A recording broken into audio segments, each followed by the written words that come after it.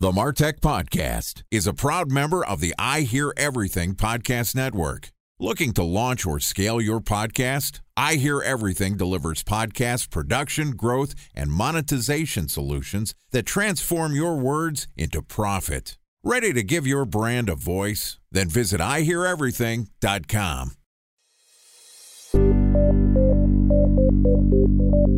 From advertising to software as a service to data. Across all of our programs and clients, we've seen a 55 to 65% open rate. Getting brands authentically integrated into content performs better than TV advertising. Typical lifespan of an article is about 24 to 36 hours. If we're reaching out to the right person with the right message and a clear call to action, then it's just a matter of timing. Welcome to the MarTech Podcast, a Ben J. Schaap LLC production. In this podcast, you'll hear the stories of world-class marketers that use technology to drive business results and achieve career success. We'll unearth the real-world experiences of some of the brightest minds in the marketing and technology space so you can learn the tools, tips, and tricks they've learned along the way. Now here's the host of the MarTech Podcast, Benjamin Shapiro. Welcome back to the MarTech Podcast. Today we're going to discuss how to market in an industry that I am very unfamiliar with, FinTech. Joining us is Jeremy Krantz, who's the Director of Marketing at Fintrx, which is the leading family office data research intelligence platform for the alternative investment industry and private capital markets. Yesterday, Jeremy told us about the landscape for marketing in the FinTech space, and today he's going to share his digital marketing playbook and channel mix that he applies at Fintrx. Okay, here is the second part of our interview with Jeremy Krantz, Director of Marketing at Fintrx. Jeremy, welcome back to the MarTech Podcast. Hey, how's it going? Great to reconnect, and I'm excited to hear a little bit more about how you're using digital marketing in the finance industry. Yesterday, we talked a little bit about the overall landscape, some of the classes of assets, and got into some details about what Fintrx does and how you're trying to make connections between people that are searching for capital kind of on the hush-hush and how you're connecting them with extremely high net worth individuals. Today, I want to dig a little bit more into your approach and marketing strategy. So you mentioned that you're relatively new in the role and that you've been working in the FinTech space for a little over 6 months. I'm curious to hear about what were the things that you did when you first got to the organization in terms of your campaign setup and your channel mix. Kind of basics to keep in mind is we're a startup. So the first thing I did is kind of figure out where we're at. So did an internal audit of our now old website. We actually relaunched our website in February. I'm trying to figure out, I have a finite budget. Every single dollar counts. How can I best spend it moving forward while not hindering the flow of leads and also looking at things that weren't prioritizing that on top of everything else. So when you look under the hood, what were some of the things that you find as you're getting ready to migrate to a new site? Where were you collecting data? Where did you have to focus? Well, we use HubSpot. HubSpot actually has some pretty decent reports, internal reports on page linking, page structure, just stats as far as what popular blog pieces are out there, what pages do well and generate leads essentially. I looked at our products and what we had to offer. Once I got to understand the product and the space a little bit better, using tools like SEMrush, Moz, I used Ahrefs as well. Just kind of looking at what the landscape's like and what competitors are doing or not doing. And also looking at outside, basically, news coverage to see, was it a sleepy category? Hint, it is. It's a very sleepy category.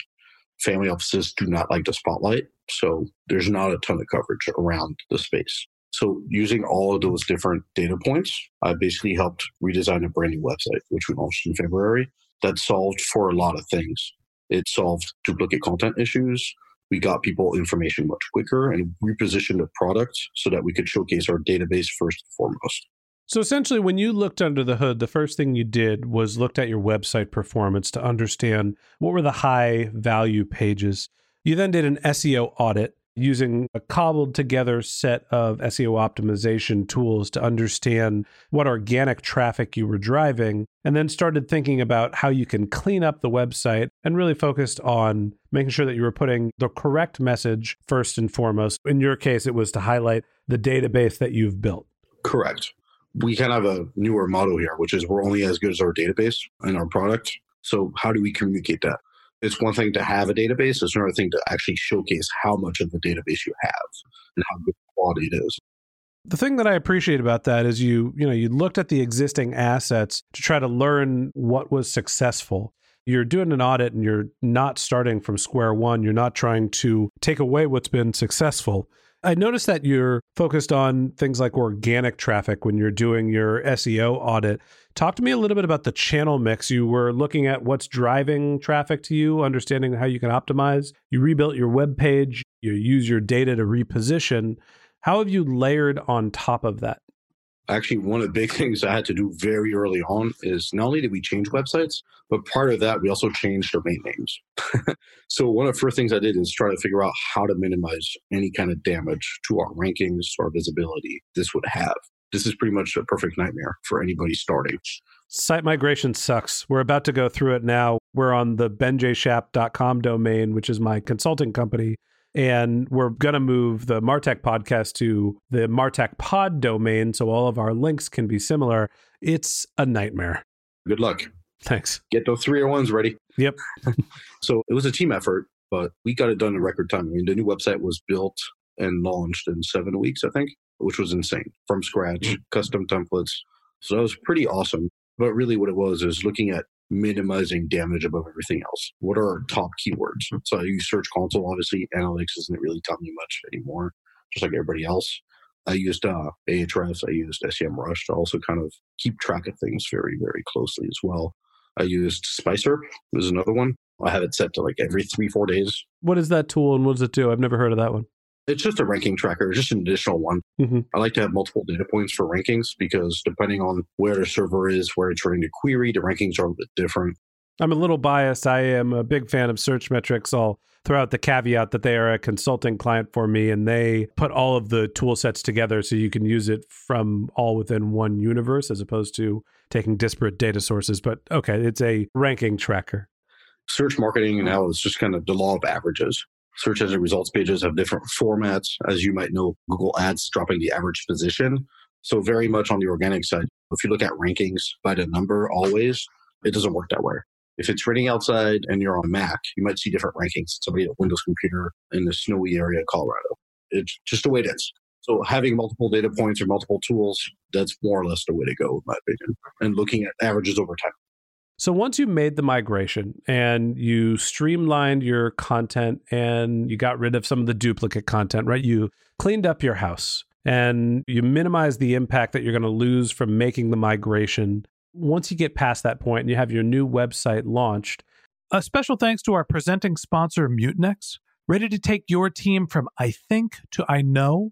Then join brands like Samsung, ING, and Asahi who make better marketing decisions with Mutinex. Mutinex Growth OX, the marketing mix modeling platform that makes measuring ROI fast, easy, and cost-effective. Request a demo at mutinex.co. That's MUTINEX.co. Time for a 1-minute break to hear from our presenting sponsor, Mutinex.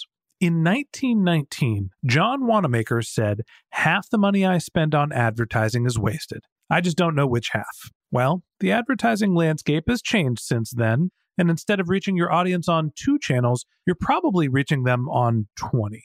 Turns out John didn't know how easy he had it.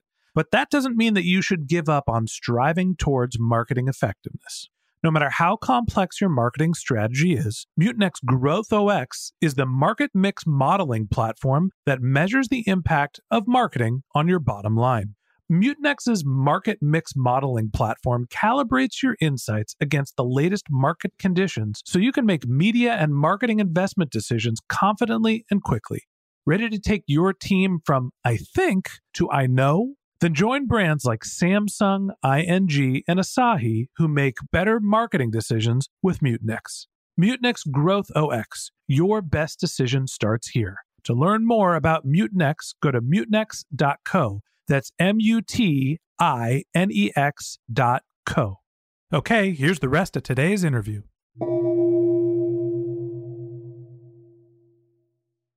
What's your go-forward strategy, right? You have now a more streamlined asset. How are you trying to drive incremental traffic to that new website? That's through our new content strategy, which I've defined. So I've set goals for myself and for the team. Moving forward, every month we need to have X amount of pieces out. We have our interview series, which is a new one I had mentioned yesterday to you on the podcast, which is just reaching out and finding people who work with family offices or ultra high net worth individuals and creating anywhere from 5 to 10 custom questions around what they do, what their challenges are. So most recently we've had lawyers, the first 2 or 3 of them. We're now switching into more family offices as well, including one that co-invests quite a bit. So that should be coming out soon as well. Mm-hmm. There's not a ton of family office content out there. There's a couple of them that they're deals that they make that goes out into the newswires here and there. But other than that, it's a very sleepy category. So instead of waiting on Bloomberg or Forbes to cover that space, we decided that we're just going to start covering it. You felt that there was an industry-wide content gap for the area of business that you were focusing on for family offices. So you first, once you had your new website up, decided that you were going to focus on your content strategy, right? Improving your reach by embellishing what you're doing on the organic side. Did you do performance marketing to supplement that? A little bit. What my challenge was is like trying to figure out what people want to read about in this space. What are people hungry for? And then essentially feeding that. Whether or not it lines up with our sales goals, to be perfectly honest, it doesn't always have to be about our product. It really doesn't. Content is great and it feeds into it over time, sure. But becoming a positioned player that's seen as an authority in the space is equally as important as sales. So you're awareness building. You're using your content to try to grow your organic reach and to help people understand that you are an influencer in the family office space. Talk to me about how you're evaluating the performance of that content. And then when you start to do your performance marketing, how are you thinking about managing multi-channel attribution? So HubSpot has its limitations. Some things integrate very well. LinkedIn ads, fantastic. Google ads, great. But Microsoft advertising or Quora or any of the other channels, they don't. You have to use UTM strings. It's a little bit murkier. But luckily, it does do a pretty good job picking up on different sources and channels. And I have a set of custom dashboards in there where I can see everything from our lead scoring back to different channels. So, if we have great leads for how many % are from Google versus Bing versus Twitter, you get the idea. It does do some heavy lifting there. But right now we're in flux trying to launch more aggressively in different areas. LinkedIn advertising is something we're going to grow significantly into, especially as peak ROI is far behind us on Google ads. It's just becoming so expensive. So talk to me about why your channel mix was mostly organic. And then it seems like on the performance side, you're testing a lot of channels, right? You're not investing a ton into each one. Why are you taking a very diversified approach to performance marketing? And why did you prioritize your organic growth first? I'm actually going to counter, and maybe I misspoke, but most of our heavy lifting is Google ads right now. Okay, so you are doing a fair amount of performance marketing. Yeah. Google ads is our number one source of leads today. Mm-hmm. But CPCs have crawled up significantly. We're starting to see a point now where it's just getting very expensive because ultimately the barrier of entry on there is pretty low, right? Anybody can launch a Google ads account in a matter of hours and get going on that. So now what we're doing is I'm trying to take money out of that. And I started to do a few sprints in different channels. HeroConf last week in Philly, I connected with a lot of great minds and saw a lot of great presentations around B2B SaaS and how that plays out on different channels outside of Google ads. So in the next few weeks, we'll definitely be launching a lot of new campaigns. And I'm very excited to even start doing some remarketing on things like Quora, which is still very new. I think that could bring some significant financial traffic. Talk to me about how you think the channels that you're testing across the multiple social networks perform specifically in the finance industry. Do you think that there is a better fit for finance in LinkedIn than there is in Twitter? Just broadly marketing for the FinTech space, what do you think the right allocation should be across the multiple PPC channels? So LinkedIn, obviously, depending on your audience targeting, could be very, very effective. But again, the more granular you get with your audience filters and your parameters, the smaller your audience is. Again, you're going to reach a point where you're going to have scalability issues. And that's really what's happened with our Google Ads account, I think, is we've gotten so specific about our queries, traffic's kind of dwindled. We're having a tough time scaling up from that. There's only going to be X amount of people searching for family offices per day on each channel or matching criteria to be in our audience. And I think that's why breaking out that budget away from one channel and taking an omni-channel approach through LinkedIn, Quora, Bing Ads, and anything else that's relevant to the B2B SaaS space makes the most sense. Talk to me about your remarketing strategy. You're reaching out for people that are looking for family audiences. Do you track them around the web once you've engaged them? And what's the way that you're trying to nurture customers? Because I'm doubting that the sales funnel is an impulsive one. I'm guessing that it's a long turnaround time between lead to conversion. Oh, yeah. Our sales cycle is insanely long. It could be anywhere from 3, 4 to 9 months sometimes. So our remarketing efforts on Google Ads are pretty limited right now. I'm not a huge fan of the GDN. So display ads right now, not great. It's something inherited from the agency before. I'm going to be testing a few things. Remarketing list for search ads might be our next move on that space. But I think one of the big topics at HeroConf last week in Philadelphia was really Quora. I mean, Quora is evolving very rapidly. They're quite the platform already, and they have the traffic. And we have some relevant traffic coming from there already. So it's just a matter of finding out what best way to target that traffic is. They have topic matching, so you can match to different topics, or threads within topics, which is another great way of getting qualified traffic. We could do remarketing as well, which is also really, really powerful. And I think we're going to be exploring a lot of these. We're probably going to shy away from having significant audiences. I think the broader the net you cast on there, it gets a little murky. Lead score probably drop from that. So I'm thinking of, at least on some level, going pretty specific. Like on Quora, anybody searching for what is a family office? Probably not a good fit. But somebody on a thread that's where can I find family offices in the US? We want that traffic. Yeah. Last question for you. As you think about the last half a year that you've been working in the FinTech space and you're thinking about the marketing mix, what are your biggest takeaways in terms of successfully marketing in or to the finance industry? One of the things I've learned is that there's definitely a pay-to-play approach, which I hadn't really seen in a lot of other verticals before. We have a press release service that we use right now to kind of get some press releases out. And anytime you want to have your press release in Yahoo Finance, for example, it's a significant fee. Most companies, larger companies, entities, they wouldn't blink at that. But as a startup with our limited budget, it's kind of eye-opening. So it's pretty interesting how different it is. It's very cutthroat. It's very competitive. But there isn't a ton of digital marketing talent at a lot of conferences that I've seen. So it seems like it's an interesting kind of mix where there's a lot of old school marketing that we talked about yesterday, people meeting over cocktails, shaking hands, exchanging business cards. And now there's a shift to the digital marketing age. Some of our competitors are becoming savvier, but a lot of the industry is behind for sure. Well, Jeremy, as I mentioned, it's not an industry that I know a ton about, so I appreciate you walking us through not only your marketing strategy, but also the greater landscape and how you think of marketing in FinTech. Absolutely. Thank you for having me. It's been a pleasure, and hopefully we can do this again soon. All right. Thanks, Jeremy. And that wraps up this episode of the MarTech Podcast.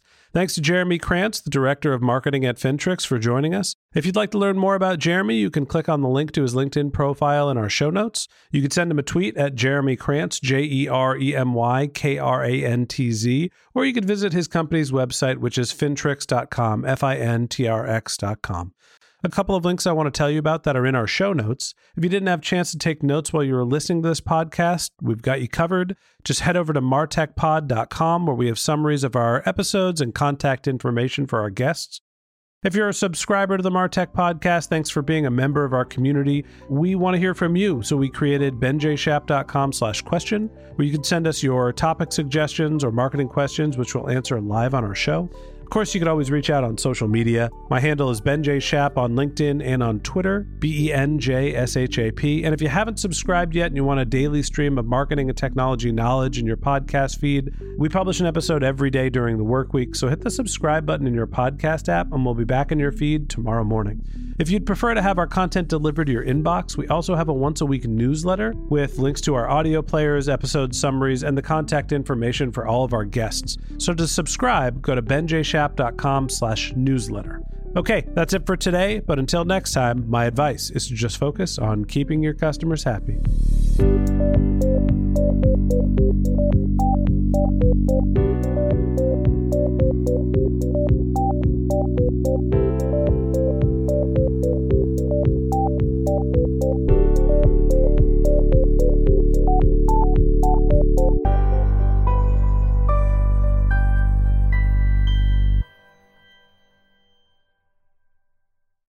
Thanks for listening to the MarTech Podcast, an I Hear Everything production. Looking to launch or scale a podcast like this one for your brand? Then visit iheareverything.com.